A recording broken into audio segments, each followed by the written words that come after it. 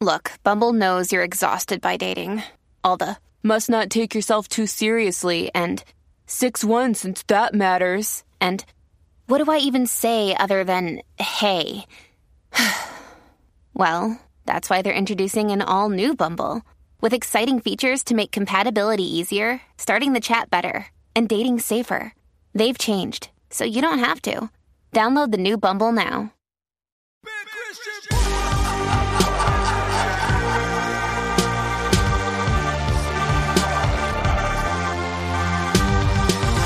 What's up, freaks? Welcome back to the podcast.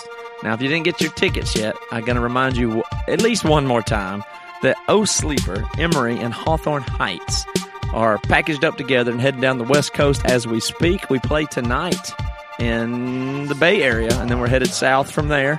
That's California, of course. And then we're going to Arizona and Texas the next couple of weeks. Get those tickets at emerymusic.com. But let me just focus on O Sleeper. I saw them last night in Seattle, and it was bonkers. This band is on point, so I'm not going to focus on Emory or Hawthorne Heights. They're great, but you got to come out and see O Sleeper on this tour. They're in their element. They're really on fire right now, and I'm excited to get to go do some dates with them.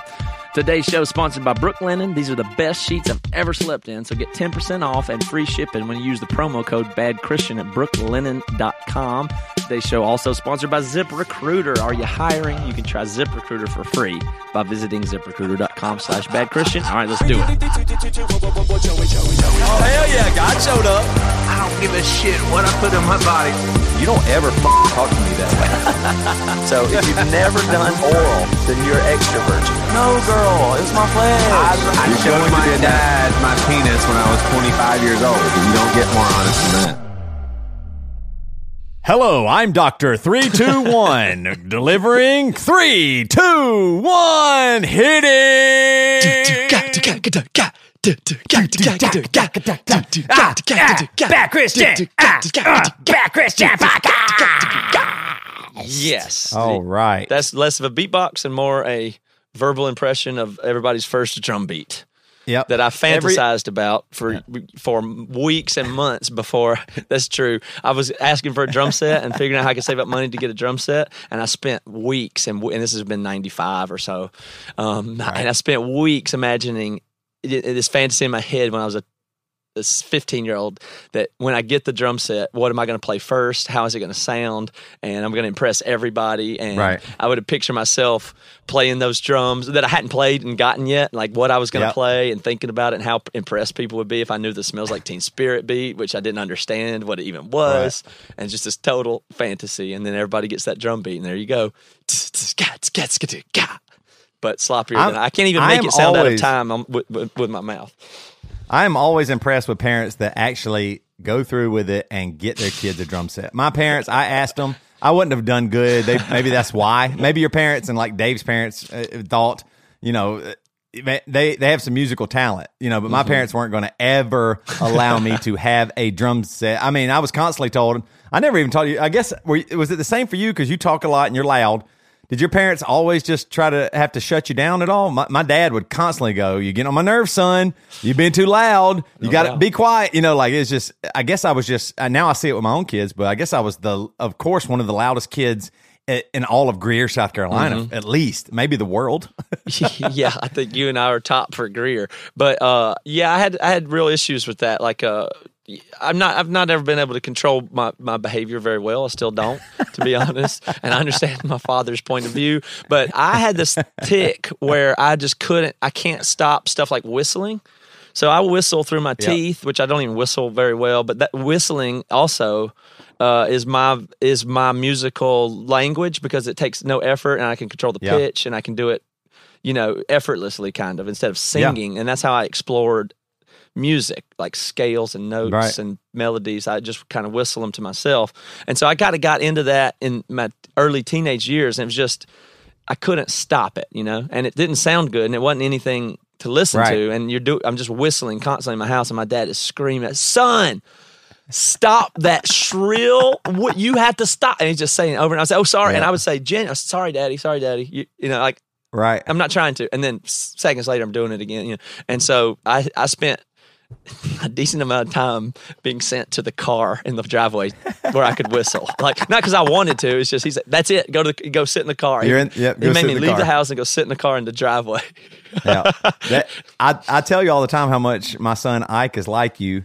He very similarly does the same thing, except for it's humming. Mm-hmm. He'll do a humming thing that, like, it's just, he's not even thinking about the humming necessarily. It's just kind of there, and he's doing it. And I mean, he's aware of it because we say, "Hey, stop humming." He knows, "Oh yeah, I am humming" or whatever. But it's something just like that. Like, yeah, it's an exploratory thing. Like, it's just you're. But what about noise for you when you were a kid? Were you really receptive to noise? Did noises get you, or were loud noises scary, or any of that stuff? Do you remember any of that? I know that's probably a long time noise ago. sensitivity for sure. Yeah. Like if I'm in a bathroom and there's a weird sound, it's just like unbelievably intense or something. When I was a kid, same with tastes. Like a taste of a flavor that an adult thinks is no big deal, a green pea or something, I would gag from it. Like, there's a lot of sensory stuff like that, like it hurts me. I'm covering my ears for certain things and stuff like that. Yeah. That sounds familiar. Well, I've had a good day as a father today. I took the kids to a park. Well, first of all, I looked around. I was like, "Where's playgrounds?" I Googled playgrounds, found this cool park with a playground. It's by a lake. I was like, "Oh, okay, new city. We're going to go check it out. Check out this park." We get to the park. There's a big sign that says parking $5. I said, "Kids, we can't stay here." And we left. We're out. I lied to my kids that I don't have my wallet. I had my wallet with a crisp $5 bill in my mind. I said, "No way." I drove through. Well, I did drive through to see to judge. You. We're at it. Yeah, I know. I'll show you. I drove through to judge the park's playground. I was like, I don't know. And I made my kids the accomplice, like, "Hey, that playground doesn't look that good, does it?" They go, "You know what? It isn't that good." I was like, "Yeah, let's go find a cool playground." So we rode around, found another playground that was awesome and free, and it was rad, and we had a good time. And then this was really fun. In our neighborhood is like this water fountain. You know how when the water fountain thing comes out of the ground? I don't know what that's called, but the kids can run around in it, and it's like just a whatever. But it's not just like a normal water fountain. It's like a play fountain. Spray park. Yeah, I guess that's probably what it's called.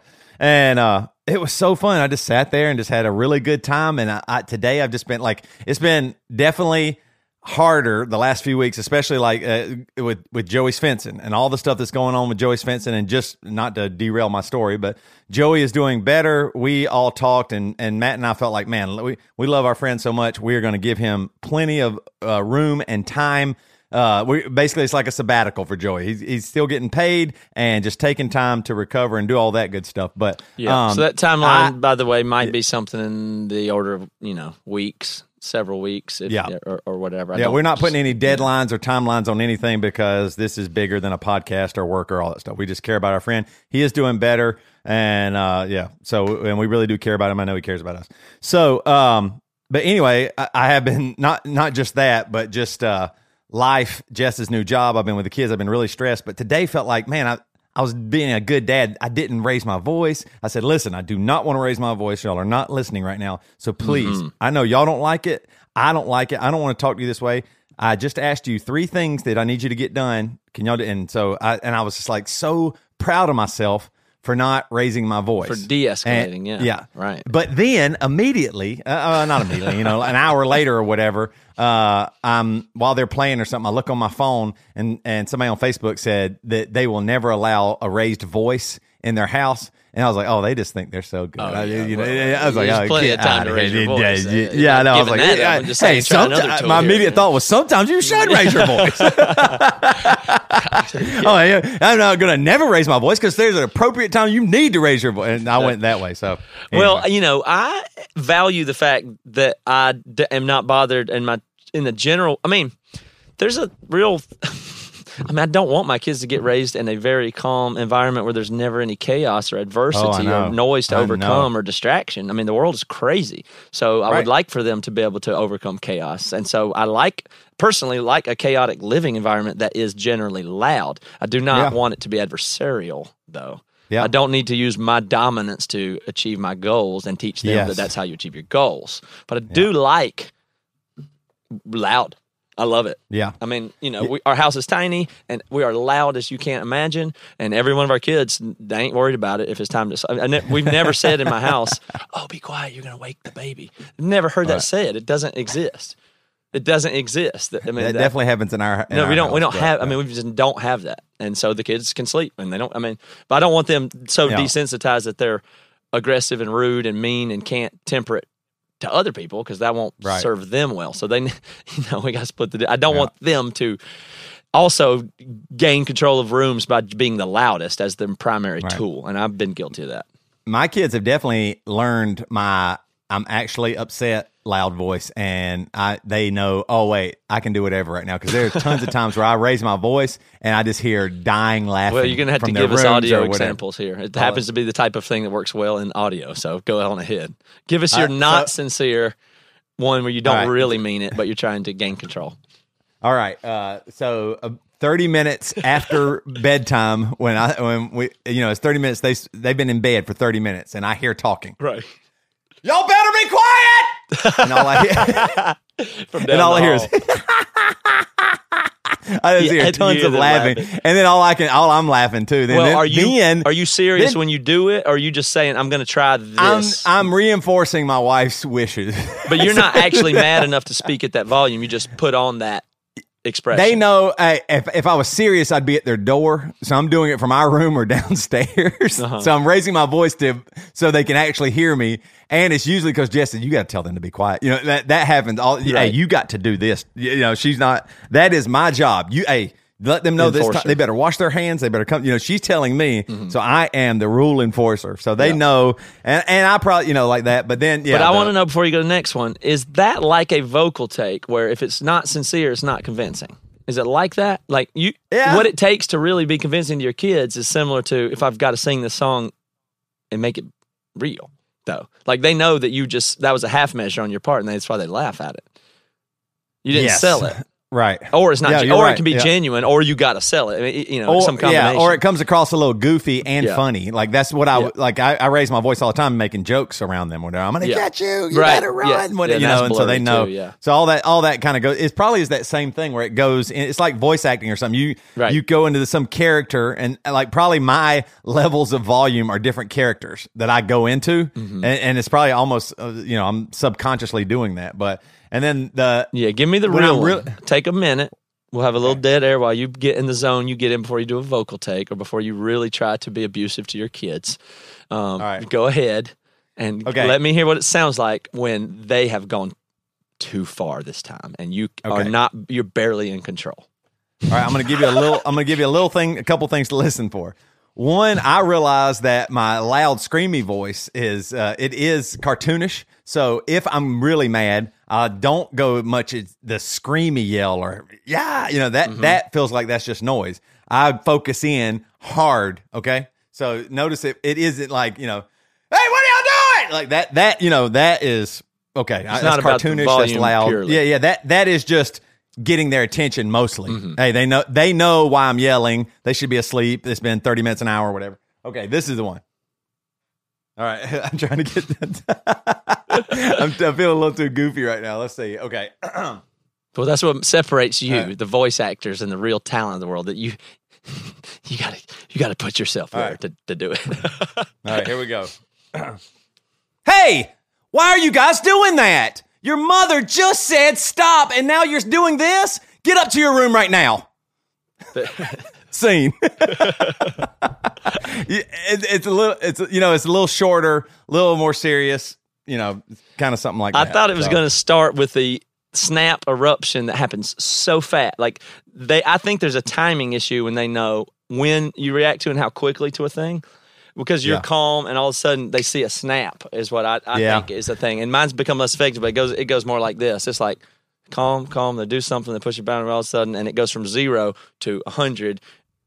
At the very second something happens, like you've been waiting to pop, and now you've popped. And that always usually starts with essentially the thing that's the loudest sound you can make, which is just, hey! Yeah. hey, and then you're talking right here, and you're just like, I'm so serious right now. I'm just going to tell you what you're going to do, and you're going to do this. Right. Yeah. But it starts with the if you try to make the loudest sound you can, it's basically the word "hey," and I think that's probably prevalent in parenting. Mine is usually I want to convey that I'm in shock that they would do something so stupid. Come on! Are you know, like, your mother just said that, and now you're doing this? They're probably listening right now. They're probably scared to death. No, dying laughing at you from upstairs. What they're doing. Oh yeah, for sure. Oh God, I'm going to get laughed at so much, and that's what I'm saying though. Like I like that they understand, and you know that. I mean, that's what I'm saying. They know that Jess and I both. I mean, there's definitely tons of times where we raise our voice, and we don't like that either, and it is hard. Yeah, I mean, that's what I'm saying. It is so crazy how much you love your kids, and they're so important that it can drive you crazy. You can go through every gamut of emotion in like 20 minutes, like scared, angry, hurt, love, happiness, joy. I mean, every possible thing. It's just unbelievable. Like, I mean, Ike was having a hard time listening today. He did several things, so he was going to lose a game time, and then he just did. I said, "Hey, I'll give you a chance to earn it back."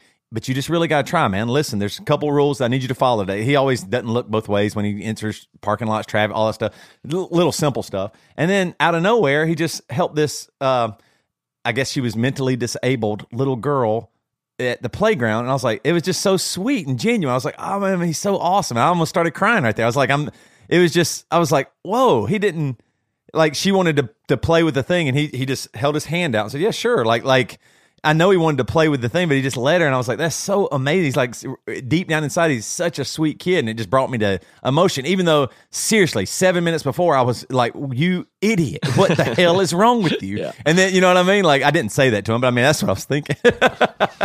So, there is no... Kids are just everything. They're just everything. That's why my brain doesn't work as good anymore. That's why I'm filled with more joy. Usually it's why I'm filled with more fear. I mean, it's crazy. All of it is wrapped up in those three upstairs right now. No doubt about it.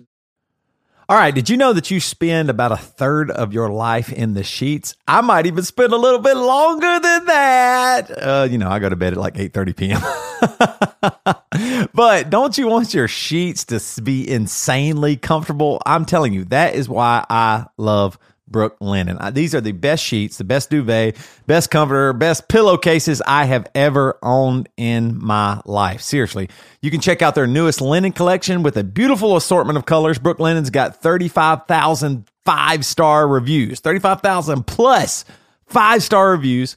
I'm one of those, more than any other online bedding company in the world, I'm assuming here. Well, 500,000 happy sleepers and counting. Seriously, they were founded in early 2014 by husband and wife Vicky Rich Follop, who wanted to find beautiful home essentials that didn't cost an arm and a leg. Their mission to make you comfortable, and they succeeded. I'm telling you, they have 12 beautiful linen colors and patterns to choose from. So let me tell you a little bit.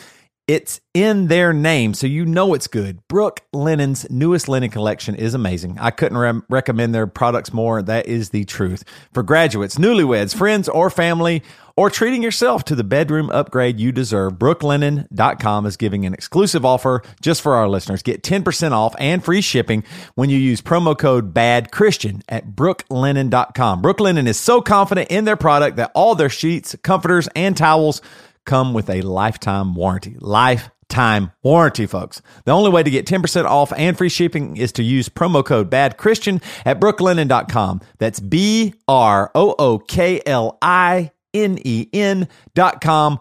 Promo BADCHRISTIAN. Brook Linen. These are the best sheets ever.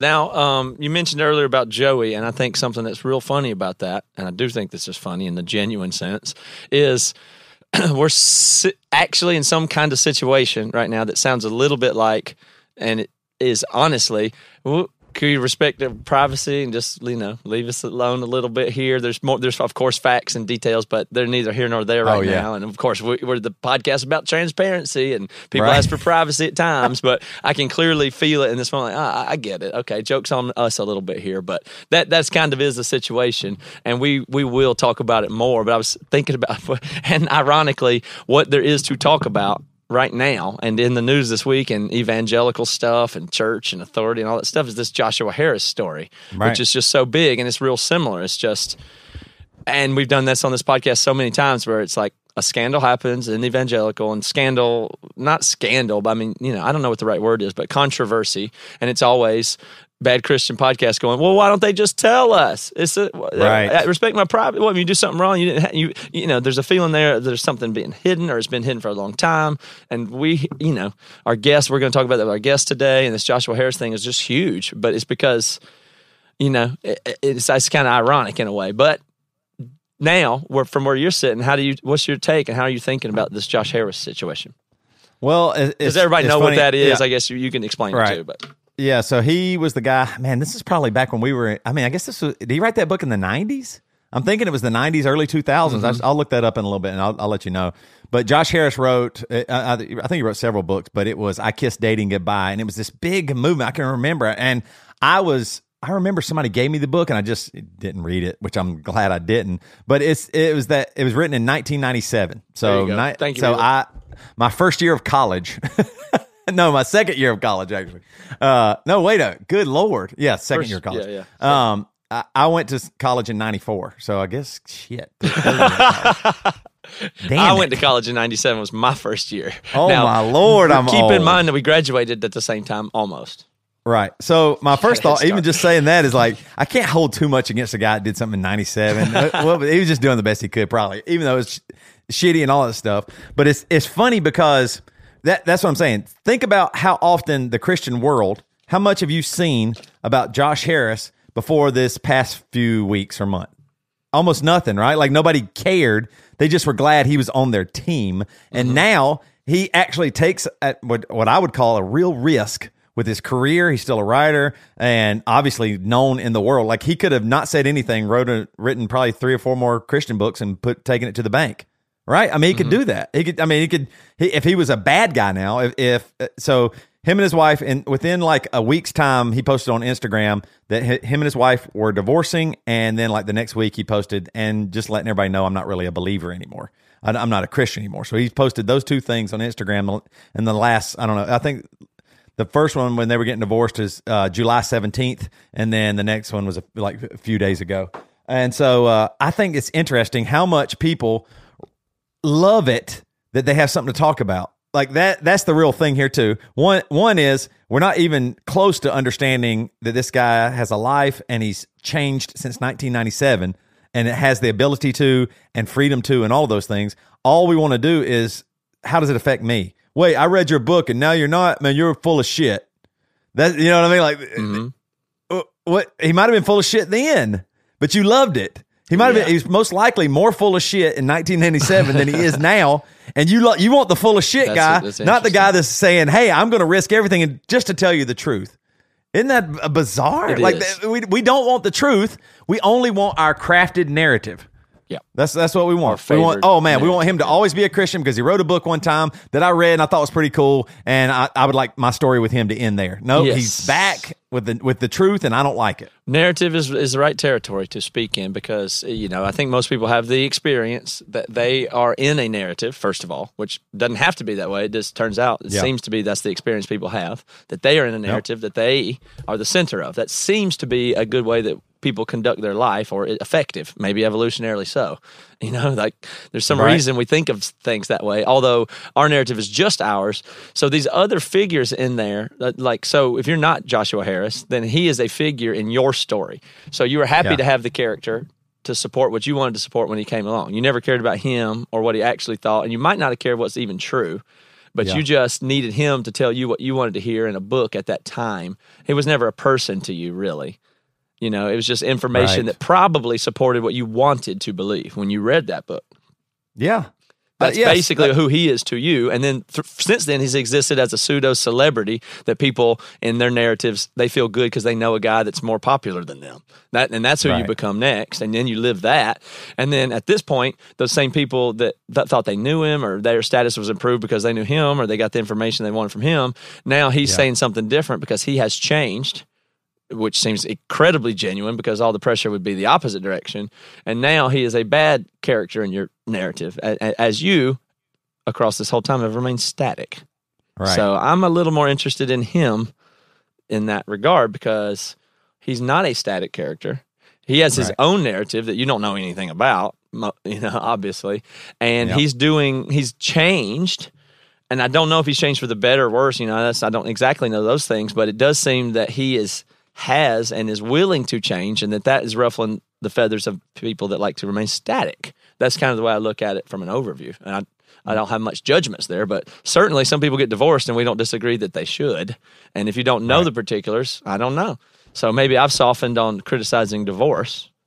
I don't know. I think I've definitely softened on criticizing divorce. I would say that it is frustrating to me, like the amount of people, Christians, that he did. I heard so much when I was growing up, and I know I grew up in a very small sect of the evangelical world that was super conservative and fundamentalist. But divorce, when I was real little, probably under 10, was a big sin. It was considered, huge. It was really terrible. And even though there were people that sometimes got divorced, you just didn't see them again if they went to the church. And now I see it way differently. The thing that I do struggle with, if I'm being honest, is shit, you told so many people that divorce is bad. And this isn't just Josh Harris. You know how many pastors and church staff and people I know that have said for sure divorce is bad, don't do it, God can fix anything. It's a wicked generation that wants to split from family and spouse and all that stuff, and then they just get divorced. And quietly. That's what I'm saying. At least I can respect him for making an announcement. Like the amount of quiet divorces out there in the Christian world, it just seems so shady and so hidden and so creepy. Like, wait a minute. And the reason why is because you told people don't get divorced, and all of a sudden it's right for you, which is one of the worst things in the whole world in Christianity. Is you can tell anybody stuff about them, but you got a giant plank in your eye. And you just do. I do. I'm talking about me right now. It's very easy for me to tell lots of people how to live their life, and then I have a lot of shit going on that ain't good. So don't listen to you should take everything with a grain of salt. Maybe the book that Josh Harris wrote was good for you at that time, and it was good. Maybe it was potentially good for him at that time, and now it's not, and he realizes, wait a minute. And maybe it was terrible at that time and terrible for other people at that time. Yeah, it mostly seems like it caused a huge ton of harm. Seems to be the large consensus, though. Yeah, you're probably right on that, actually. What I'm saying is, yes, I agree, but the point there is, why do we immediately go? The reason that we even care now, or people care now, is because they lifted him up so high because of something he wrote that was pretty one-sided. Of course it was. Everybody should have said, hey, wait a minute. Of telling people what they wanted to hear as an immature doofus. Like that Joshua Harris I don't like. The one now I'm interested in. I don't know if I like him or whatever. He follows me on Twitter, and I messaged him and said I would love to hear more about whatever, and he said cool, but I mean I'm sure he's I wrote him too eager to maybe come on, but maybe we'll do that in the future. But I'm interested in his current state of this person more than the former. I wrote him on Instagram and just said, hey, listen, we'd love to have you come on the show. He said, hey, I'm taking a break right now, but I might would in the future. And I just wrote back, I was like, I'm sure you're getting it from all sides. And that's the thing that's really tough right now. That's what I'm saying. The thing I really respect about him is even on his post, so he made a post about getting divorced, and then his next post, I'm assuming he was just like a week later, I might as well get it all out so I can just move on from this. And he said, I am learning that no group has the market cornered on grace. This week I've received grace from Christians, evangelicals, LGBTQ, all kinds of people. He goes on to say some stuff here, and he wants to apologize. He says, but I specifically want to add to the list how he goes on. He's talking about how he's been repenting of his self-righteousness, his fear-based approach to life, the teaching of his books, his views on women in the church, and his approach to parenting, just to name a few. He said, but I specifically want to add this to the list now. To the LGBTQ community, I want to say I'm sorry for the views that I taught in my books. And as a pastor regarding sexuality, I regret standing against marriage equality, for not affirming you and your place in the church, and for any ways that my writing and speaking contributed to a culture of exclusion and bigotry. I hope you can forgive me. Right. He's saying a lot of the right things. People are still going to be upset and mad at him, but I want to give people grace, because which would you rather? Him, like, are you want to stay mad at him for what he did in the past, or are you glad that he actually is changing, maybe for the better? Well, some people are mad that he's changing for the worse, though, because they still think the past thing. But they just think they're losing somebody. Well, yeah, but whatever way, on one hand, he did a lot of harm with a lot of bad teaching, and that type of teaching, and just certainly harmed me and a lot of other people. That's true. I mean, I don't want that. I don't want to repeat that in my children, all that stuff. Right. When that's purity culture is a topic that we're just about to blow up. Like, this has a resonance because, I mean, stuff is so different now, and that's part of why this story has a resonance. But I find it more interesting in that if he didn't also kind of explain his deconstruction or his faith change, then I'm not interested, basically, because I don't want to hear apologies or things or whatever if there's not real change going on in the person. And if it was a regular Christian who was going to remain a pastor and a Christian, he would have done everything to be as quiet as possible. He would, like, the fact that he would come out with a faith change now just means that he is actually relinquishing some things and going to let the chips fall where they may. He's not trying to overmanage what happens. That's what I'm interested in. He's like, there's no real advantage in it for him. And then a lot of people are going to say, fuck you no matter what, because you did this harm. But nonetheless, he's going to say, yeah, I'm sorry I did that to you, and I hope you'll accept me. I understand if you don't. Like, that just rings kind of genuine to me. I don't see the advantage. Like, I don't see what to criticize him for. Right. And then there's another position that I saw. It was Jamie Lee Finch on Twitter, who I follow. She's an ex-evangelical type. That she was making a really interesting point, and I'm going to try to get her to come on sometime or something like that if she will, but she was making an interesting point about divorce being stigmatized, that all the people they're saying, screw you, ha ha ha, you're getting divorced, like that's a bad thing. These are people that don't really believe divorce is bad. They're just, and so when you're like giving him a ha ha ha, you got divorced, divorce is so bad, then that's stigmatizing the divorce, which you don't necessarily believe or want to do. And, as if getting divorced is some horrible thing that happens to you versus maybe the right thing to do. And some people don't believe that, but some people that do believe that are then turning right back around and using it as a way to, what do you call that? Right. Schadenfreude or whatever. Like, ha, ha, ha, this is justice. You get what you deserve, kind of thing. So even some of the people on them that have harmed are defending him as well. So I find all that complexity interesting. It's so wrapped up in, this is what is interesting. God, I got to quit saying the word interesting. This is what is fascinating to me. There you go. It really is the idea that do people want the truth? And when you get the truth, is it just for your fodder and for your anger and for your outrage? That's the world we live in. Yeah, that's mainly what it's for. Yeah, nobody cares about this guy. Nobody. No, no one cares about him. Stop pretending like you do. You don't. You don't care about him, good or bad. It's just something that floats through your universe to give you something to grab onto and bite and say. I don't know. I mean, we all do that, but that's what it is.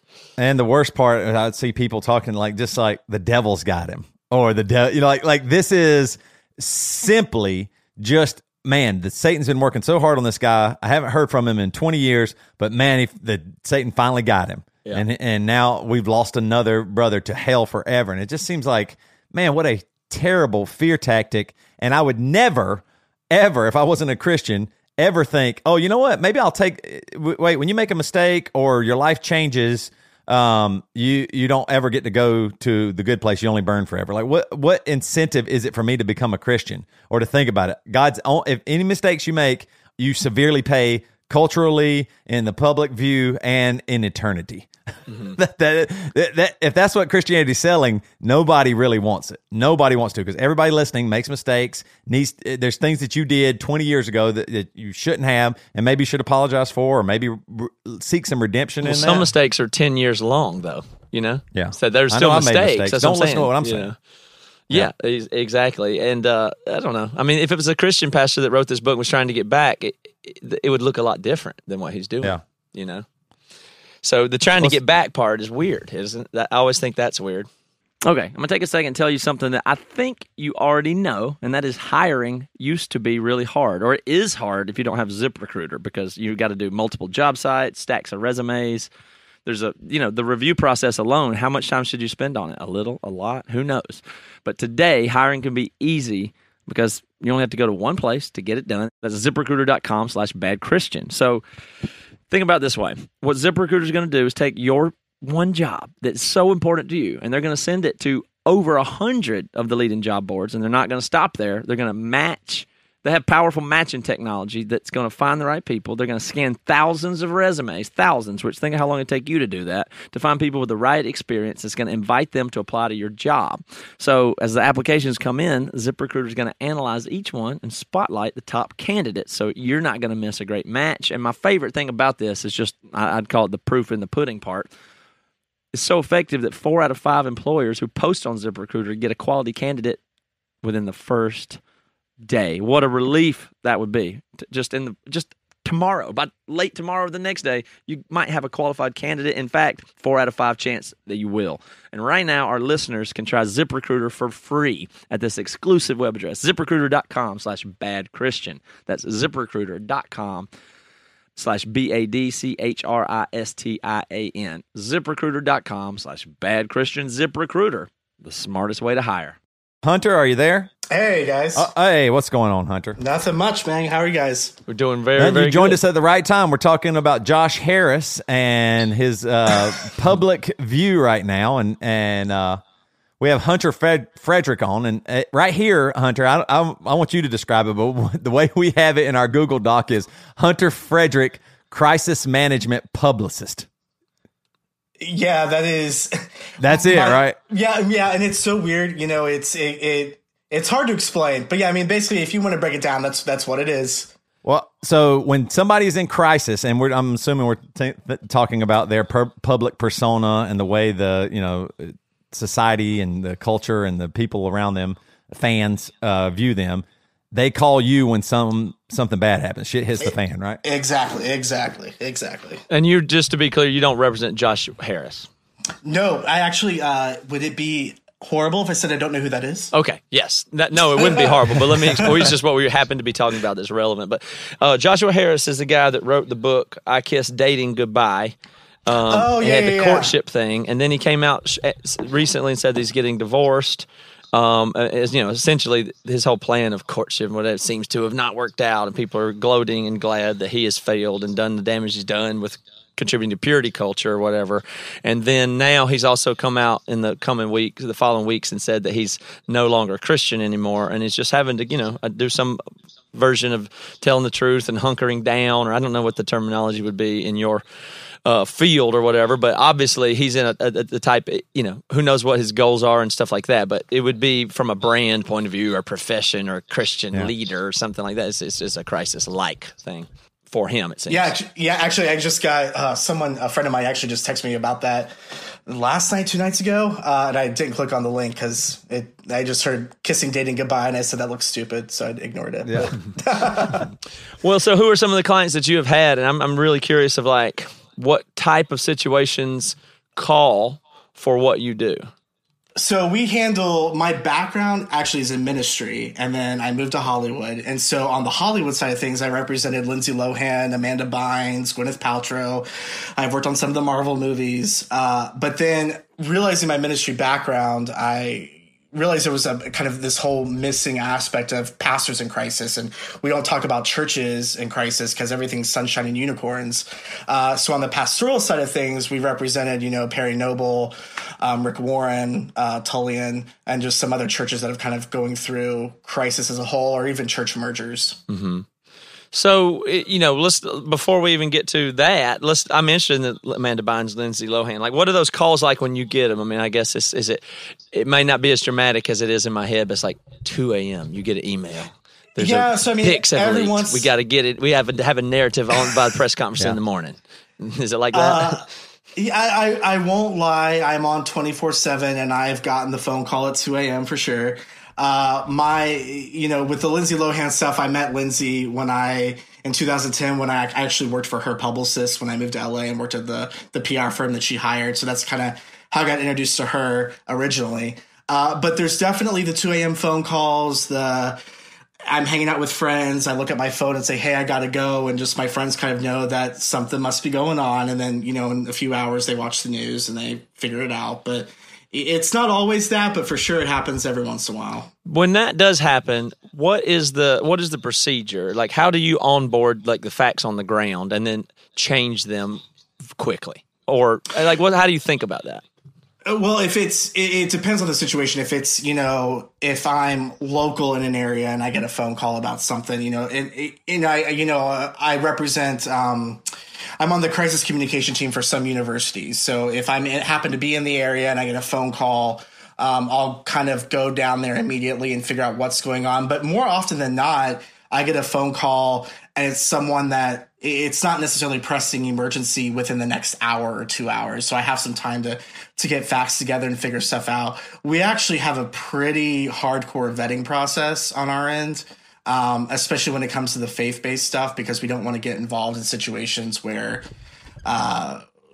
there's kind of sexual immorality, like from a sexual misconduct, sexual abuse, that kind of thing. We do our due diligence to make sure that if we're taking on somebody, we believe in them and we know they're telling the truth and we can actually support them. So how can you know that though? That's like that. I mean, let me give you, I don't know how familiar you are with this show, but this should be a fun conversation because we kind of have a reputation here of just being, well, I don't know, maybe frankly similar to the opposite of what you do. We're just trying to do commentary and figure out what's really going on minus the spin, and play with that boundary. That's kind of our playground, if you will, a little bit. So that's why I find this fascinating. But I've been around a lot of pastors and ministry people, and there's some of the people that are the least easy to know if they're telling the truth. How would you ever know?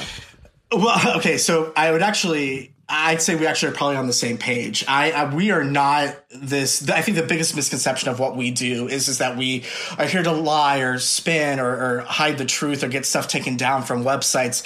That's not what we do, because at the end of the day, especially from a pastoral standpoint, is the same mistake is going to happen. We don't just handle PR. The crisis management side is we actually figure out what is happening, why you did what you did, what's going on. We have a team of mental health professionals that work with us, private investigators. My security contractor is a former Navy SEAL and FBI agent.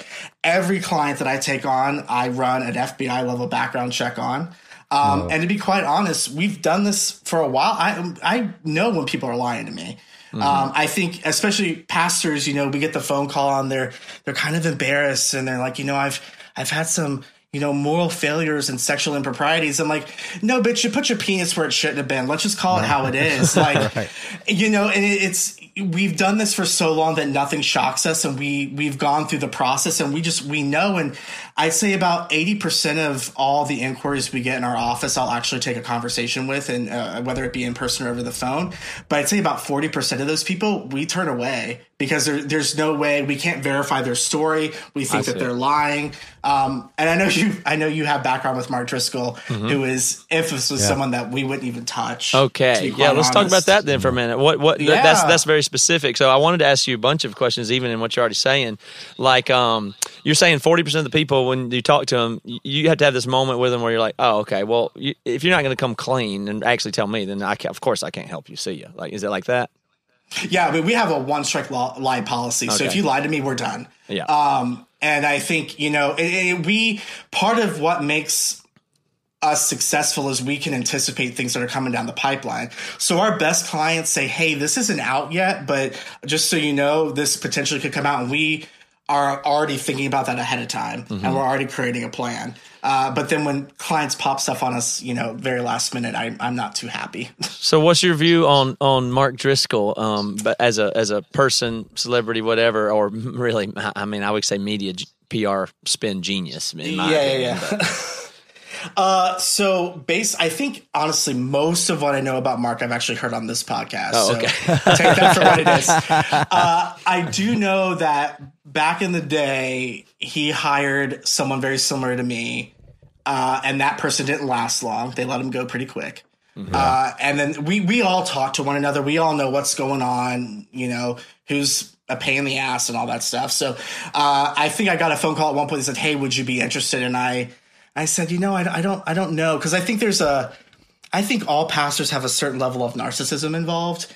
I think you just have to have that to be able to have the gall to be able to speak on a stage every week. But we agree about Mark, that. Yeah. With Mark, I think from what I've heard, it's a beyond approach kind of mentality and almost a godlike complex. And mm-hmm. we don't do well with those people because I for my own safety, I think I might strangle them. So my team is very careful about who I would pull in. But actually my mom lives right down the road from a church that I've always kind of had issues with. And the other day they had a big billboard that Mark was speaking, and I looked at it and I said, yep, that sounds about right. Mm-hmm. Yeah. Well, that's refreshing to hear that there's that line there, and I think you refer to narcissism in a pretty healthy way. I've got some. I mean, we all have that to some degree, but there's a degree when it becomes disordered or closer to a personality disorder. Right. I'm not diagnosing. Do you find that like when you work with people in the religious world compared to like actors or actresses, are the pastors more hidden? Do you have to pry stuff out of them more, or like, is it easier to handle Lindsay Lohan and whatever's going on in her life as opposed to the pastor situation? I would take 5 Lindsay Lohans over one megachurch pastor any day. Tell us more about that. Celebrities know the impact of their behavior. They understand the celebrity world. They understand how news works. Pastors don't. And not only that, half the time they feel that they're above reproach. They feel that, well, I'm one of the chosen. I'm holy. I don't need to listen to you. Yeah. And half the time we're called, when on the pastoral end, we're called by a lawyer, not by them specifically, because it's, they're ashamed. They don't want to admit they screwed up. Right. And so it becomes a pain in the ass. Now, saying that, I will say Perry Noble is by far, hands down, one of my absolute favorite clients I've ever represented. Okay, so how do we distinguish between Perry Noble and Mark Driscoll? I mean, a lot of people have them in the very same category. And what a fun story, Perry. Well, by some, like failed mega church pastor controversy. I mean, I've spoken to both of them, right, and feel like I know them as very different people, but nonetheless, they're both just scandal, very high on some of the narcissism stuff, and need for importance and power, and I mean those things are familiar. It seems that way to me. Yeah, I will tell you when Perry called me, the humility and the vulnerability I heard in his voice was profound.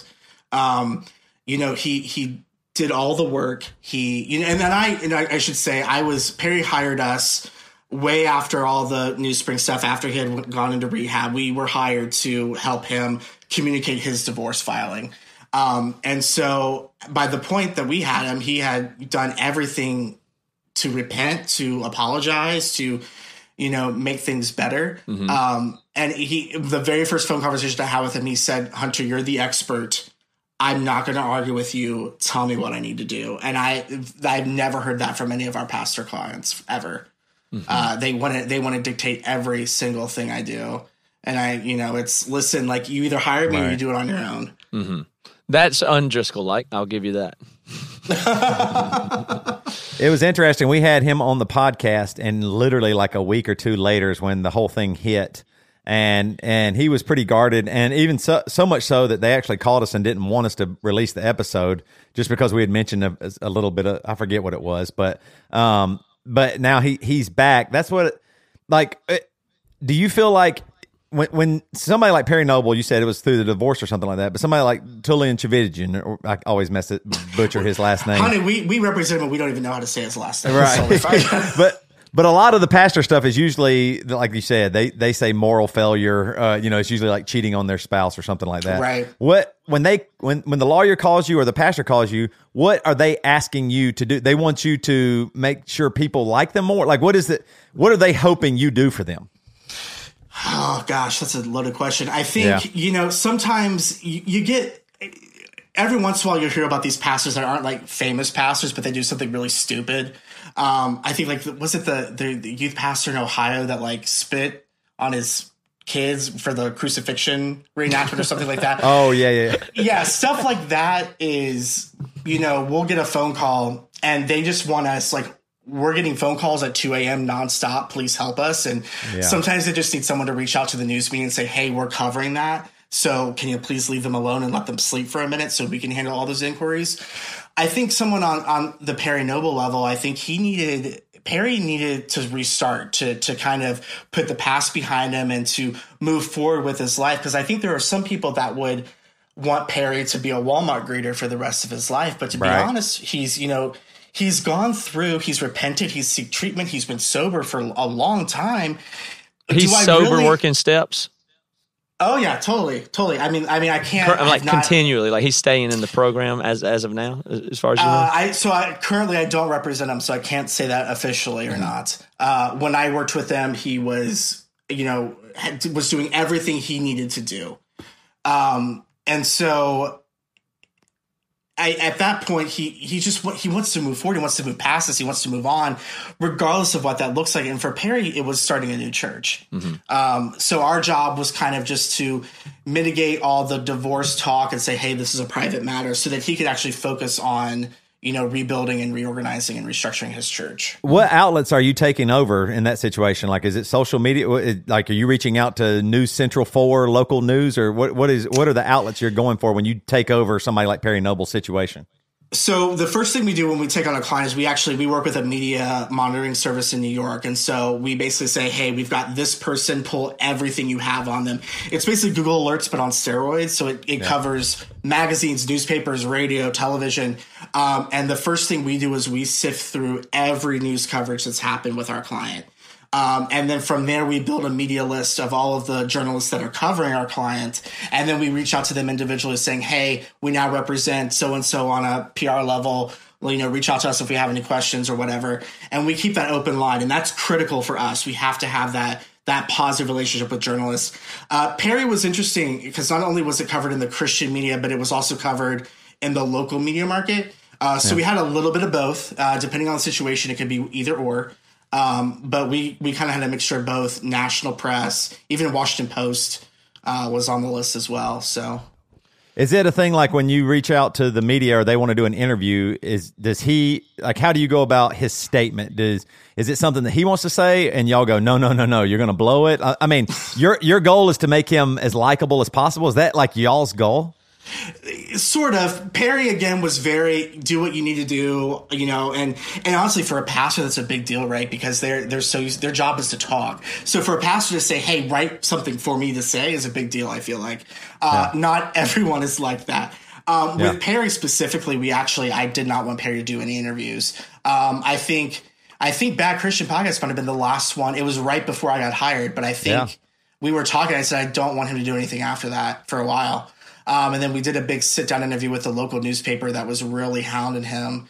But between Bad Christian and the newspaper, he had no press. As at least doing an interview. I was releasing statements, but I didn't want him to talk. I wanted him he needed to kind of reset. He needed to focus on his family, rebuilding that, his new church. Sometimes we don't need to do big sit-down interviews. Sometimes that's why people hire me to kind of play the middleman. Mm-hmm.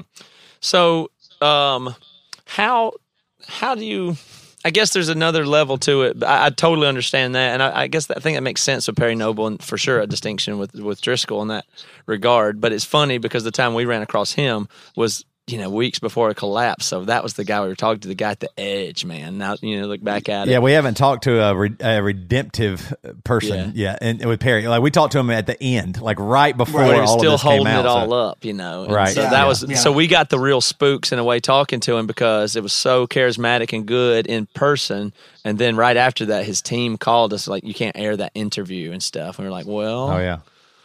Oh, did you work with his publicist? Because she was really mad at us. Yeah, she was really mad at us. Wait, okay, time out. First of all, I had no idea he had PR before me. I would have never done that to you guys. I love you guys. I'll tell you, you guys are intimidating. I don't get nervous before interviews. I'm nervous for this one. So, I would have never done that because my whole thing is, and that's the big misconception, is that we're out here to like take stuff down and lie. Listen, if it's been said, if it's been recorded, if there's evidence, it's your job to run it and my job to figure out how I'm going to figure it out on the other end. So I would have never silenced that. And I think that's a really rookie mistake. It seemed like a mistake because I thought at the time what was so crazy about it was they were like, we want you to not air this. And all I knew to say was, well, I suppose we could not air it. But if we don't air it, and this is how we got them to air it, I told the publicist, I said, yeah, okay, well, we won't air it. but we will tell everybody that we did this interview. We'd already told people, that he was coming on. You didn't air it. And I'm going to talk about, I can say whatever I want about my experience talking to Perry and how y'all wanted to do about not airing it. So that's fine. We won't air it. Guess what I'm going to talk about next week? Oh, gosh. Not airing it. How could I not? It would be past my integrity to be just, they can never do that. So if you're going to force my hand there, which I would have accepted, well, then I almost the interesting thing about it too is that on the other end to not release it. It would look worse for him, and so the thing that was crazy was that it was a great interview. Like I thought he looked great. Like when we got done with the interview, we liked Perry Noble 10, 20, 30% more. I was like, oh, you know what? As a pastor, that guy's pretty legit. And then immediately the phone rings like, oh, we can't air it or whatever. I think it was over. They didn't want us to talk about money or something like that. And so it was a whole different issue or whatever. But that is what I wanted to lead into. What does draw you to this, though? Like it does seem as if people would think that you just create lies. But it sounds like you're saying you're more of like a storyteller or a friend that helps somebody not seem as bad? Like, how do you clarify your job to people and that you just don't hide Lindsay Lohan being drunk at a club or something like that? What, you know what I mean? So I'll say this. This is really spiritual deep, I guess. I moved to Los Angeles, I walked in with two suitcases, had nowhere to live, got this internship at this amazing PR firm by a whim because they happened to have a faith and family division in their firm. Because I worked at a church once upon a time, they hired me. I was blowing through work super fast. And I went to my boss. I said, listen, I moved across the country to be here. I'm bored. I need something else to do. I don't care if I have to do the grunt work, but I want to work on the weekends. I want to do something. And my boss said, what aspect of PR do you like? I said, I don't know, but I love the scandal. I love the crisis. I love the idea of redemption, of being able to help people. And that probably comes from my relationship with Jesus. The fact that, there's grace and redemption and all of that. And my boss said, well, Lindsay Lohan is in the conference room next door. Do you want me to have a conversation with her publicist? And I said, sure. And Lindsay and I are the same age. Grew up watching all the mess happen live in person before I even knew what PR was.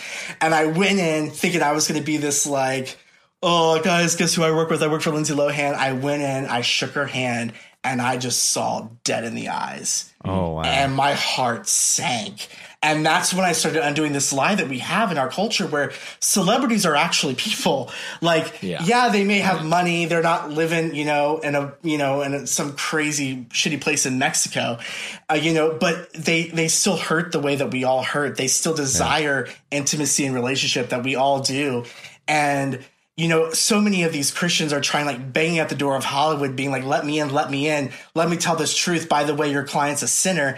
And I'm looking at this and I'm like, I have an opportunity to, like, help this girl on the worst day of her life from the inside. There's no one else here. Mm-hmm. And that was what was really hard for me is I'm like, wow, these people hurt. Like, this isn't just we've not created this, DUI accident for PR. It's, this shit happened and it sucks. And how can we fix it?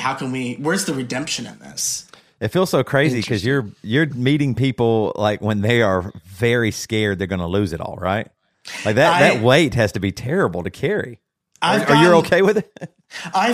So I do have a therapist full time, and I have a great team of people around me. Yeah. The sad thing is that you get numb to it over the years, especially in ministry. Like, there's only so many things a pastor can do to screw up. So, half the time I'm on the phone and I feel like they are fully expecting me to like have a pen and paper and I'm writing all these details down. And half the time I'm like on my phone playing Fruit Ninja because I've heard the story 300 times. Right. What is it? Boinking the secretary every time? Boinking, yeah.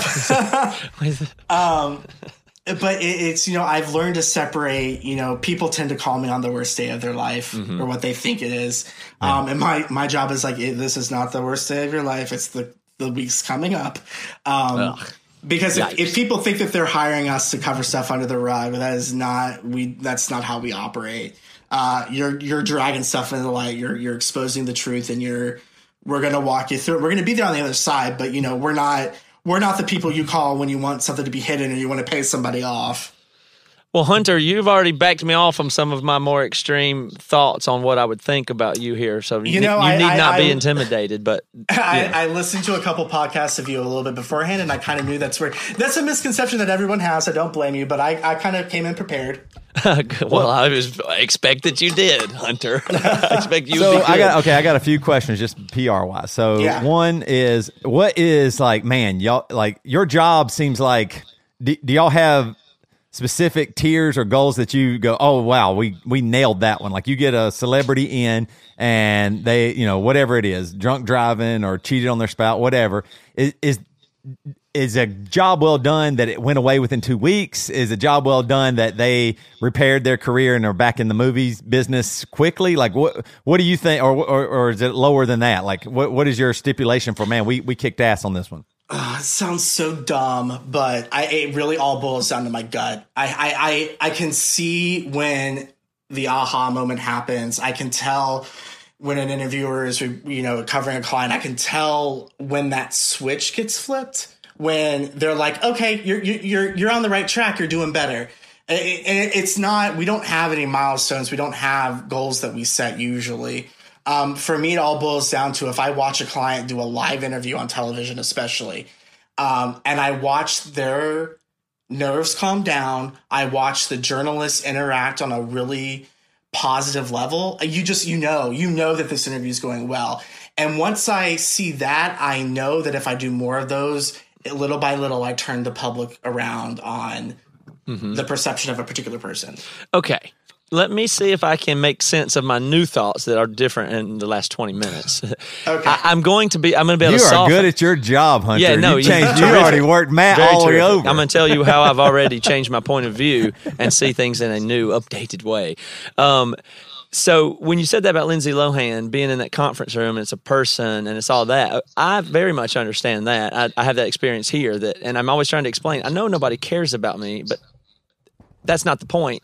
Like I have a life, I'm a person, and people know me, and then people also know me in some other avatar kind of way from this podcast. And that isn't, I'm not saying you don't know me, I'm not being defensive, I'm just saying, well, I fit into your world in a way that's not necessarily reality. And I may be important in your world, I don't know.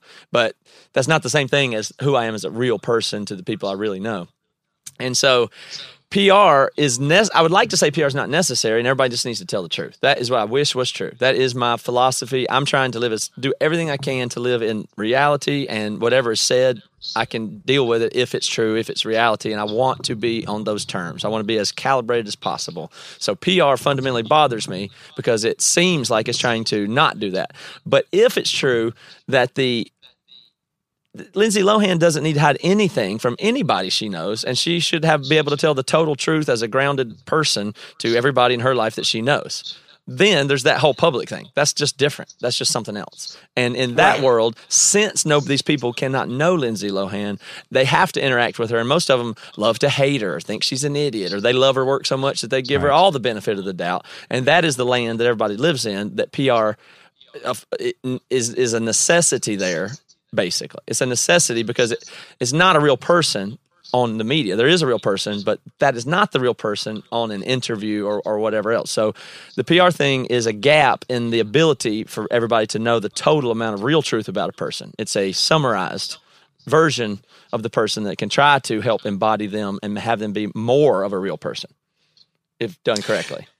Yeah, but I mean, I think that the big difference is that there are some things that just aren't for public consumption. So, for example, when I represented Lindsay got engaged. Lindsay did not want the world to know that she was engaged. Mm-hmm. And so when I was asked about it, I said, no, she's not engaged. She wanted to wait.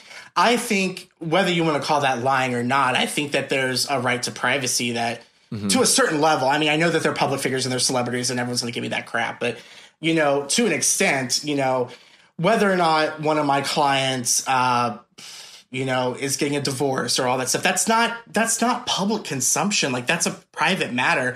And my job is to be like, okay, I understand that's a private matter, but we do need to say something because there's interest. Here's how I would recommend that we do it. Mm-hmm. So there is a little bit of that. And I would also say, I think your definition of public relations is probably slightly off. It literally is just how people relate to certain organizations. So I mean, you guys run a podcast. You guys are constantly doing PR. You got your advertisers, your sponsors. So, I mean, I think it's necessary. I would even say to pastors that are all like, PR in churches, it's awful. You are communicating a message from the front of your stage or your pulpit. When you break the definition down, that's technically public relations.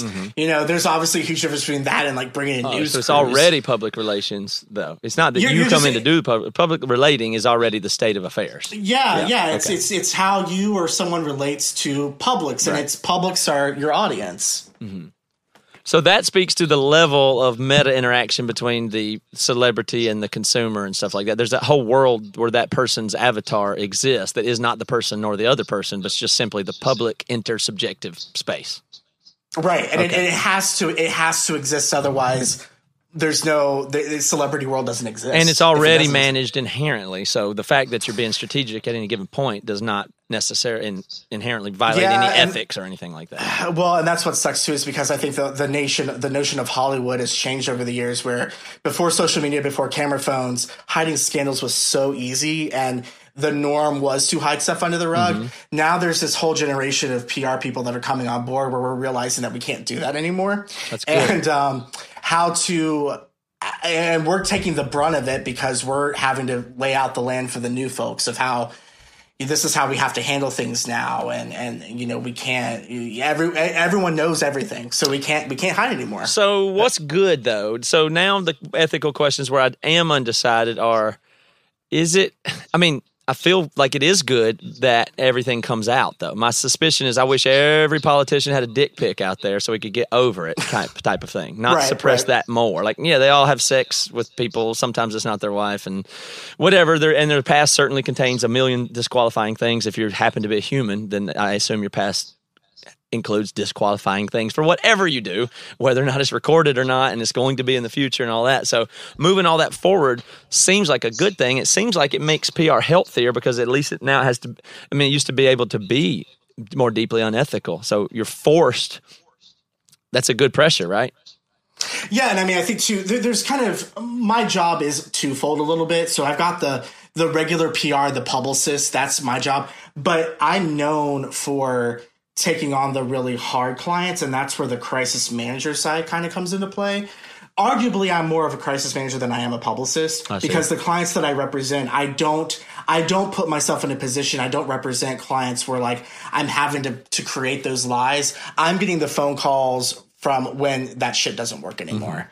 And, you know, we're a specialized breed of publicists. There's a handful of us out there. There's maybe like 4 of us that do it in the faith world. But that's kind of the difference is I don't put myself into a position often where I'm having to do those, what I would call stupid white lies that don't really matter, because the clientele we represent, it's already known. We've already been busted. We can't lie anymore because everyone already knows. Okay. How are you different? So sorry, Todd, go ahead. Well, I was just going to say you guys are, well, Hunter, you're changing my mind too, because there is something there. Like when you were saying she didn't want people to know that she got engaged. She does not owe that information to us. And I just typed in Lindsay Lohan and went to news, right?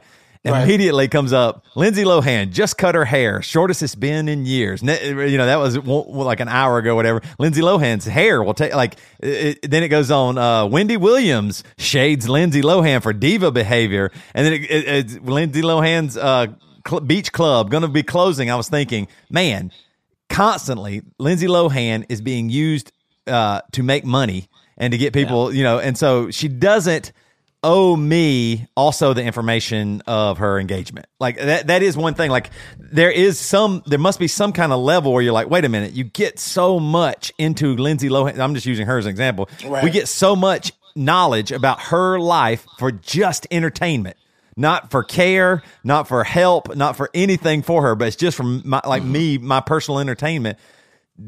Can't she craft a little bit to protect some of her? Can't she? You know, I do think that is fair. But I do agree with you, Matt, on the opposite side. If you saw all of Lindsay Lohan's stuff, you wouldn't care as much, and maybe it could be healthier. But I wonder, Hunter, I wanted to ask you too, how does that play out now with, and you said, you know, I know you guys are one of the handful of Christian faith-based. How are PR companies, I'm assuming there's tons of PR firms that are getting hired, especially in wake of Me Too movement, and there are, those they have clients who have done stuff in their past, like potentially like a Ryan Adams or somebody. They are folks like that, men like that, hiring PR firms preemptively because they already know they've done something bad that's not out yet. I mean, and those PR firms are going to just charge them more or just take the case. So I won't say that doesn't happen. I've yet to run into we've had this conversation amongst publicists as a whole. I've yet to know a publicist that's taken on a Me Too, like someone that's been accused. I've probably had a handful of people call me, say that they've been, quote unquote, accused of sexual misconduct. We do the same vetting process that we do with everybody. And for several reasons, I can't rep them. Most of the time it is because I can't validate their story. And, honestly, it's at the end of the day, if I've got a pastor that is abusing somebody, sexual or not, that's where I draw the line a little bit. I'm like, you know what? I don't know if we want to work with you. I don't know if we want to do stuff with you.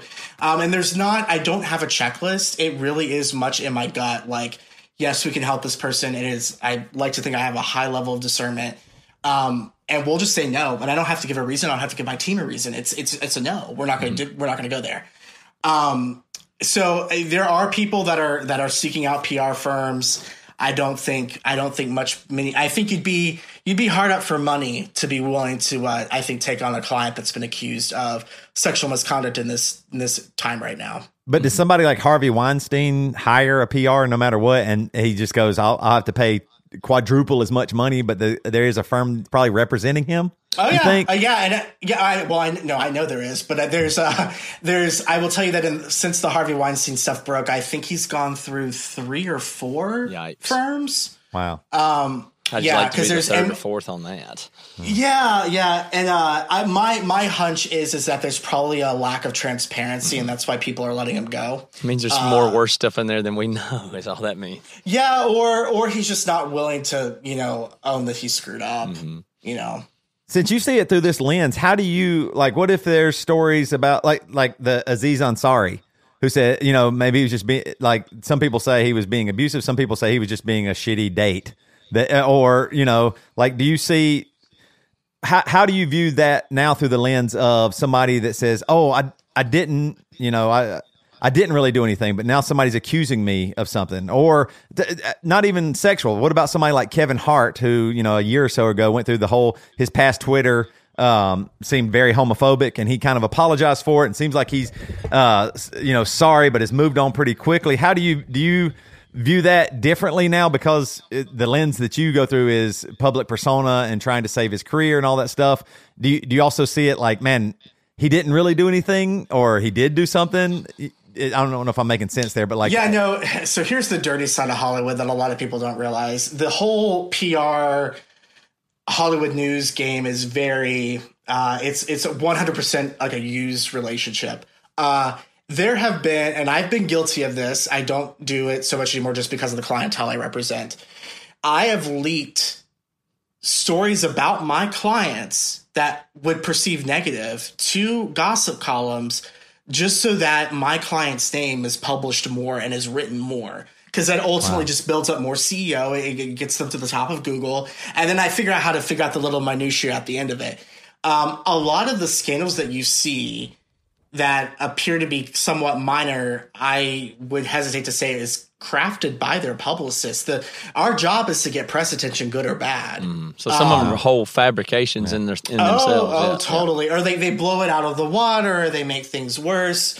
We didn't do this with Lindsay, but I know that this happened in the past, where Lindsay got to a point where she felt like her whole brand was this wild child. And so she told her publicist at that time, run on that, get paparazzi to get pictures of me smoking a cigarette, or, with no underwear getting out of a car. Yeah. That's on purpose. That's on purpose. Yeah. Just to exasperate it. And I have like 10 paparazzos in my phone that I can text right now and be like, hey, so-and-so is going to be at this location. They're going to walk out in 10 minutes, be there, get some photos. It's, I won't say it's all fake, but Hollywood is just a big fake mess. Yeah, no doubt about it. And we play both sides, and so do the journalists. It's a weird industry to be in, especially when you also operate in the faith world. Okay, so we had to pause right there then and take this to two other kind of things. If that is true, which of course I believe you, and almost everybody seems to understand Hollywood is fake. We get that. Right. If that's true, but Hollywood is dominant and Hollywood is successful and this works and it happens for a reason, we must also be able to very certainly know that churches and Christianity does exactly all of those things or are going to because they work. There's no way that is limited to Hollywood, is what I'm saying. Of course, we can look at politics as well. You know, like these are the three worlds where this stuff happens, and the church tends to be behind. So maybe they're not doing the fake paparazzi leak, but publicity stunts, publicity, the PR, the negative side of that. I mean, certainly there's a percentage of that in churches, and I would expect it to follow and trail Hollywood. I don't know if I agree, not because of, this is going to sound awful. I don't think that they're smart enough to do that, to be quite honest. So that's the follow part though. But once it's outlaid by the things, they will adopt it. We've seen it over and over again. They will adopt the effective strategies for whatever it is. Yeah, and my biggest frustration is, and I'm saying this right now on the record, if you call me 2 weeks into a crisis and your internal communication lady who got her degree from the community college down the street mess stuff up, I'm charging double. I hate when churches just screw it up. Mm-hmm. And so I honestly, God, do not think that they have the brains to think that far ahead. We don't do that. I won't even represent a pastor who's trying to hawk his book. That's just not on the Christian world. That's not that's not my brand. That's not my business. But I think churches try and they're just awful with it. Well, an example would be Driscoll, though. Like, he did things that were clearly publicity stunts, and from on the inside, I knew about them before they occurred on the outside, and they were just planned and like calendared and stuff. Like, there was the one where he went to that John, what's the guy's name? John MacArthur conference and tried to get in there and take them, deliver his book to them out in public in the parking lot, and then he got kicked out. Like, he's trying to get kicked out and handing his book to get publicity to take a swing at John MacArthur, who he's super buddy with. Okay. You know, like, again, you're right. Most of these pastors aren't smart enough. Well, Mark is. He was. Mark is, and he paid the price for it. Mm-hmm. And I think there's, you either have to have a smart pastor that knows how to play the system, or you have to have someone on the inside that knows how to coach the pastor to doing that. And I don't think that happens too often. The community, again, I'm going to get busted for this, but most of the communication people in churches I work with are the dumbest people I've ever met. And it just stresses me out so much. The big thing is I see when churches have a scandal, they immediately delete their social media. And I'm like, well, now you just look guilty. Mm-hmm. Right. So it's, I don't think, and then you even see this too with a lot of pastors who get busted, like with celebrities, when we kind of as publicists, as managers, as agents, we know, like, okay, we need to make sure that like their records are removed from the white pages so people can't just like Google their phone number. Well, pastors don't know how to do that. So that's actually part of our secret, is when we can't get a hold of a pastor because all these news agencies are calling them and they've deleted their social media, we dig out their home phone number and call them at dinner. And say, hey, listen, you might want to have a conversation with us. But that's the whole thing. It's where it's like they don't think that far ahead. They don't think that they're going to be in a scandal. They don't think they're going to be in a crisis. Mm-hmm. So they don't know how to kind of prepare. Pastors love to have feigned ignorance about like doing sound. Like, they don't know anything about feedback. Right? They just love to wait and say, well, I don't know. How do I know? Right. And I think pastors also oftentimes, especially I'm mostly talking here in the evangelical world, oftentimes surround themselves with people who are ignorant to what is really going on. So the people are kind of dumb to what's going on. They just think, oh wait, this great guy, we should delete the Facebook because he's great. And that, they take the simplest road as opposed to really, like, it sounds like what you guys do is find out all the detail. It sounds very similar to like what a lawyer does. I mean, I know you work with lawyers, but it sounds like y'all really find out as much information as you can, what's coming, what's happened, what's going to happen, all of that stuff, so that and can present the narrative, the story, the way that it should be. And the church, oftentimes, they probably are just behind the gun because they just, our pastor's awesome. He probably wouldn't do that. Let's protect. And the protection thing is what probably puts them in the hole even worse. Mm-hmm. Like just trying to make them look like, we didn't do anything bad. And then you find out, you did. And then everybody looks like an idiot. Yep. Hunter, how do you Exactly. view politics? What's Sarah Huckabee Sanders versus you? Oh gosh, I don't mean that to be. that. I mean that's a being. No, silly. that was a. I give you the chance to differentiate, though. Is the point? So yeah, she the White House press secretary is probably one of the hardest jobs ever. Got to be, yeah. No matter where you sit, it does run along the lines of you're actively protecting someone that is maybe a dummy. So that's kind of your fault, and you've elected to have that position. Her job is to spin, and that's not every PR person's job, but her job is 100% to spin. Okay. And is the politics is where all the good money is? Would you not want to do anything over there? I mean, that has to be so much scandal.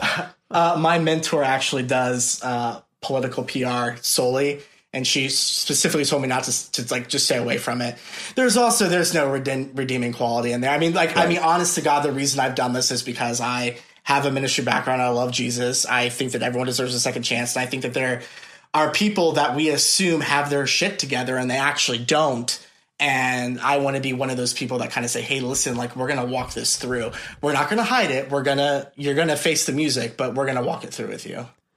Is she saying the politics is just that screwed up? Is it everybody's just bad? The whole system, it sounds like we're saying with Hollywood that it's all a setup. Politics same way. Everybody's got a bunch of shit in their closet and the whole PR job is just try and hide it or craft something different. I think the difference is that in politics, it actually matters. Right. Hollywood, it doesn't matter. It's all cosmetic. In politics, it matters. And there's a lot more. Yeah. There's a lot more deception that happens. I also think she probably just doesn't want any more competition. She's corner the marketing, political PR. But so I've done some local mayoral campaigns, but that's nothing scandal based. That's just communication based. Mm-hmm. But I no desire to enter the world of politics, especially on a crisis level.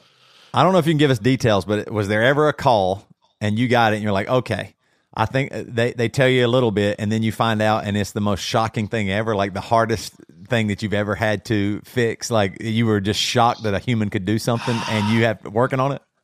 So I have two. So I had a pastor got caught masturbating at a Walmart parking lot. Oh man. And wasn't even a megachurch pastor. So I was why are you calling me? What do you want me to do? Right. And I'm call a lawyer at that point. It doesn't make any sense. That, and probably the most ridiculous thing that's happened is, I don't know if you guys remember the website Ashley Madison. Yeah. It was so we. I mean, no, I don't remember it. Well, yeah. What is it? It's a paid escort site. So you go on, you create an account. Yeah. So we the website Anonymous hacked Ashley Madison and got a list of everyone that had signed up. Ooh. And it kind of was getting out there that this list was available on the dark web, and there was this frantic run between PR people and journalists to get this list and to run through it, because we all knew that there had to be some people on there with notoriety. So I started going through the list. I'm trying to who's famous on here? What should we do with this? I started going through the list and I looked at the email column and I started seeing First Baptist Church of so-and-so and First Presbyterian. And I'm please tell me these people are not dumb enough to use their church email address. So then I looked at it and I'm well, what the hell do we do with this? Do we call them?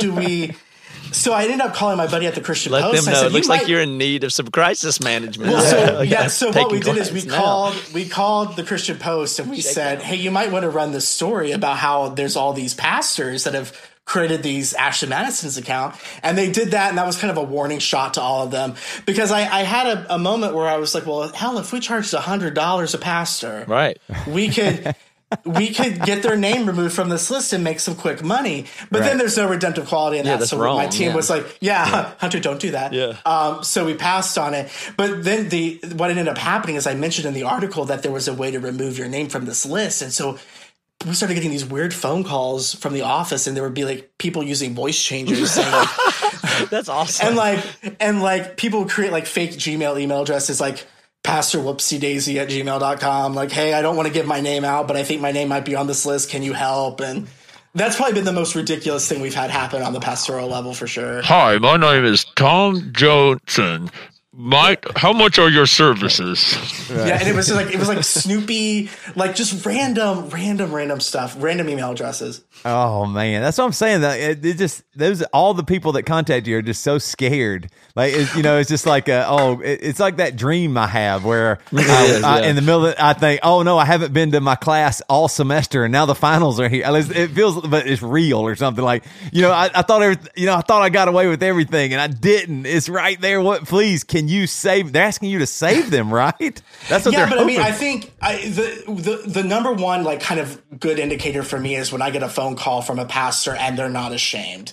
They don't use words like sexual impropriety or moral failure. They right. own it. For me, that's when I'm like, okay, you're past the I'm embarrassed, I want to hide behind this. You're at a point where you're like, I need to move on. I need to heal. I need to apologize. I need to be repentant. That's where we kind of know in the back of our heads, okay, we've got someone that we might be able to help. That's interesting. And I think that whole thing makes a lot of sense. And I guess the last part for me where the last part is the really unclearness to me of whether or not somebody's a good or bad person. That is fine. I am so good with people making mistakes and apologizing and not holding it against them. That is the easiest thing in the world for me. The return part for them is where I am usually on the side of, well, it got this way, and your lifestyle and your role are largely the contributing factors that caused it. And you, as a person that is a good person that I validate and care about or like or think is a fine person, separate from this ministry or that celebrity thing or whatever, you might be. It might not be good for you to be in the position. It's not like get back to public position. I don't have that as a goal for anybody. I mean, I know they have that goal, but that part, that kind of can get twisted up in it as a kind of a thing anyway. So that doesn't mean it's unethical or something like that. I totally understand your point of view, but that'd be the next layer of skepticism I have of like, well, even if they could come back and they're genuine, maybe that's not good for them is still a whole layer of it. Yeah, and I mean, I think I always say time is the best healer. So with a lot of our clients, we actually do some kind of break off social media preaching. It depends on the situation, obviously. Perry Noble, for example, took that on his own. We didn't have to tell him that. He did the break on his own. But if we've got a pastor that's abusing substances or has had some moral failures, whatever it is, our initial goal is not, okay, how soon can we get you to preach again? That's never been something we've advised. We don't think that that's a good idea either. But there comes a time when they are ready and they are, and that time varies it depends on the person. But yeah, no, I agree. We don't want someone who's fresh out of a crisis, leading and being mentors and things like that. That would just be silly. Mm-hmm. Yeah, well, quite interesting stuff, Hunter. Thank you for sharing even some good details with us, too. Yeah, I know. Thanks. I appreciate it. Yeah, it sounds like your job. I'm attracted to your job, too. It does seem really seductive. I mean, like that, at any moment you might hear some of the worst shit on earth about somebody, and, they're sitting there and just like that.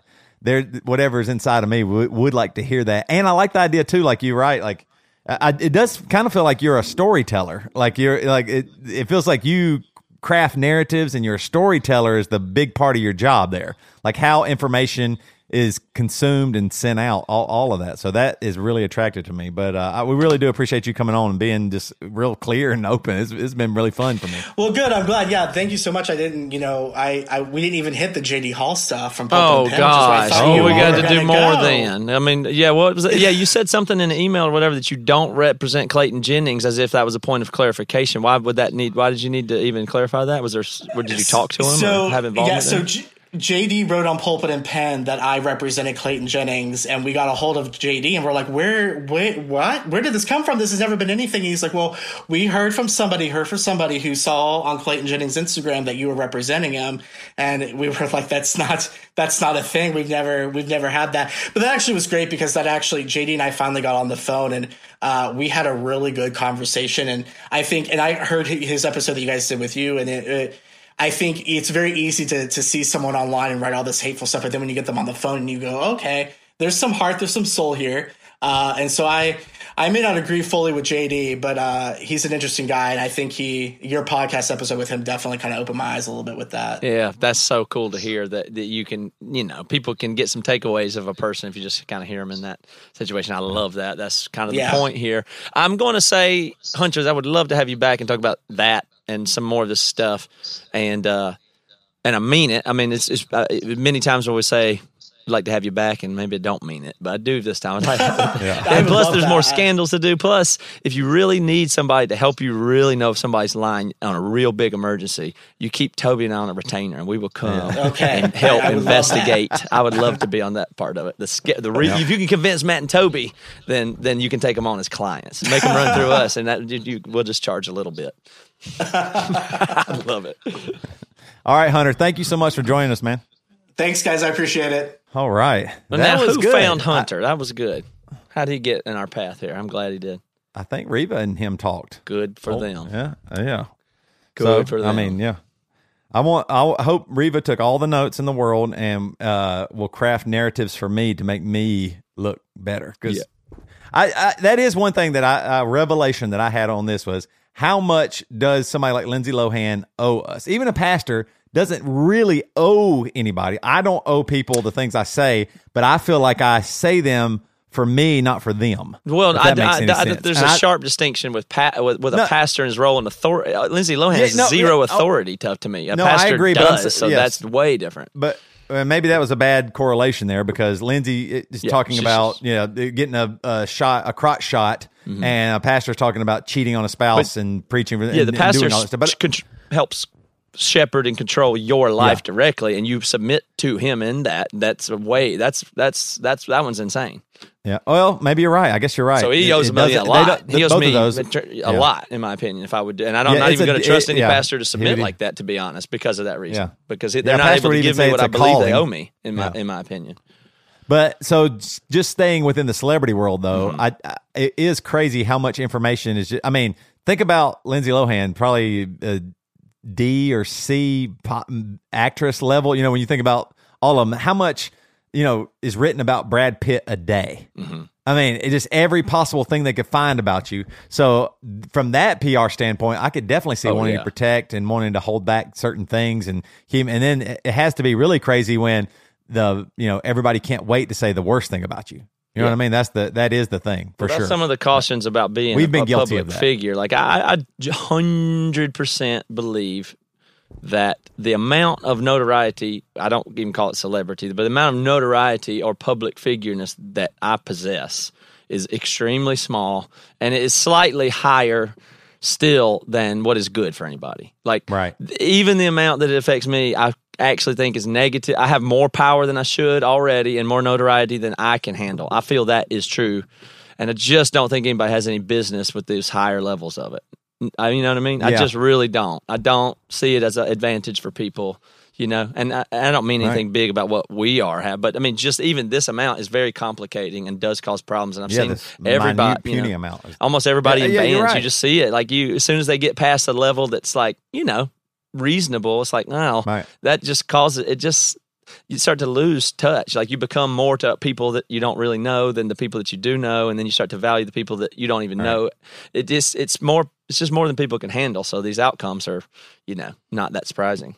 Yeah, it kind of makes me feel creepy when people say, "Man, I talked to Toby backstage," or and he's just like a cool guy. Man, that's so cool. Like he's like, and I'm nothing in the world, and so like I can't imagine what it feels like for you not to be a real person. Like Lindsay Lohan, that's what he was saying. Doesn't feel she can't be a real person because even if she is nice and just herself, people are going to think you're so cool and put you on a pedestal or something like that. You know what I mean? Like you're so awesome, and then as soon as they put you up high, all that means is you can fall. Yeah, and so that's what's really. There's been a million people that said, "Man, I met Matt, and he's just such a cool dude." And I was being fake as fuck the whole time. Like I didn't like the person. I didn't talk to him. I was trying to get out of there. And there's tons of people that said, "Yeah, man, in real life, he's a real fucking asshole." But neither one of those things were me at all. I don't know what they were, or what that person experienced, but they think that, and I'm gonna, I'm defensive against the one. He's an idiot, and that one guy. I'm glad that he thought I did, but neither one of them are real. But I had to live in the reality with that's not. So that just becomes confusing at some point. And Speaking of fame and fortune, we we do need some more notoriety and more people I'll take supporting more. us. And money the and best all that. you can do is Let's in the ramp it BC up. Club. That's how we do it. I even got a special present if you join the BC Club this week. I noticed it today again. I've been trying to listen. Okay, so first of all, I get excited when we have guests and I talk too fast and ramble and all that stuff. I'm working on that, folks. But one thing I hate, how many fucking times I say the word interesting. I hate it. Before we were talking about the interview, before we even started recording today, and I said interesting like 3 or 4 times. So if you join the BC Club, I will take into consideration your word that you can send it to me if you join the BC Club, and you can send it to me, and I will try to use new words. Yeah, me too. Yeah. Tell me the words that I use a lot that you would like me to reduce. I would love It used to be that. pejorative. You said that one a lot. Well, you get on kick sometime when you find a word effective, man. You keep seeing uses for it. It's So just that's right natural, there, right? but you have to keep expanding that and keep But the it's a variety crutch. going. Interesting It's a for me is crutch, a total crutch that I just don't like, and I feel stupid saying it over and over and over. I know people listening, so you new BC Clubbers out there, I will take it into consideration. Well, who are they? BC Clubbers, current BC Clubbers like Grant Curse, Alex Flower, Adam Rostad, Simeon. Adam's the one that got us Trevino. the Tom Farley interview. Thanks. Oh, Adam. that's right. Oh, yeah, that's right. So I wanted Adam. to give him. I wanted to. What was it? He has a podcast. It was something that I wanted to do for him as a favor, and I don't have it. Reva, can you look that up in the next couple of minutes? Adam D. Rostad, and you can keep this part in or edit it. But I really appreciate him getting that Tom Farley interview because that was special to me. And he had some requests that I said I would try to work in an episode, and now I see his name, I remember, but don't remember the request, but I would like to accomplish it for him. Keep going. All right. Scott Leslie, Carl Lemon, Jonathan Hugadorn, Marlon Paris, Joshua Klimple, and Samuel Moore. Yes, all these folks help support and keep this show going, and we sincerely appreciate it. It's Adam Rostad's podcast is called Whiskey Tasting Podcast. No, that's what it's about. It's called Chill Filtered is the name Chill of the podcast. Filtered, I'm sorry. Yeah. Either one of those names are pretty good. Whiskey Tasting Podcast. I like too, that might have been more direct Yep. to the point. My professional advice is change the name to Whiskey Tasting Podcast. It'll search well, and people will know what it is about.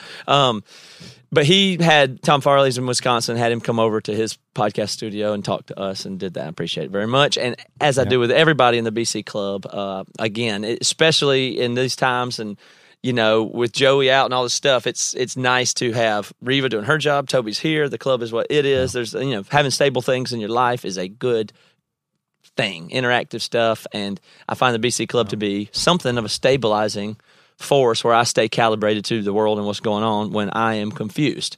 But I just pay attention over there and interact when I can. But I thank you guys, and it is meaningful to have what we got, and you can join us if you like at thebcclub.com. And also, thank you for supporting the podcast and the financial and all that. It means a lot. We'll see you if you're in the BC Club tomorrow, because we have a Daily Dose episode, and we'll see you Friday, and we'll see you Monday, and we'll see you Tuesday, and then back. I forgot to ask Hunter. I have a friend who's a pastor who's kind of like missing some work right now because he's done some really shady stuff. Not going to name names. And, I don't want to say, but he's not at work right now, and there's some narratives being said about him, but I don't know. I'll get him. I probably can't. I'll get the emails to send my friend who's the pastor to Hunter to craft a good narrative for him. Why he's not out doing his job? Like, I don't know. He does some kind of media thing. It might be like, I don't know what he does, but something like that. Services retained. Yeah.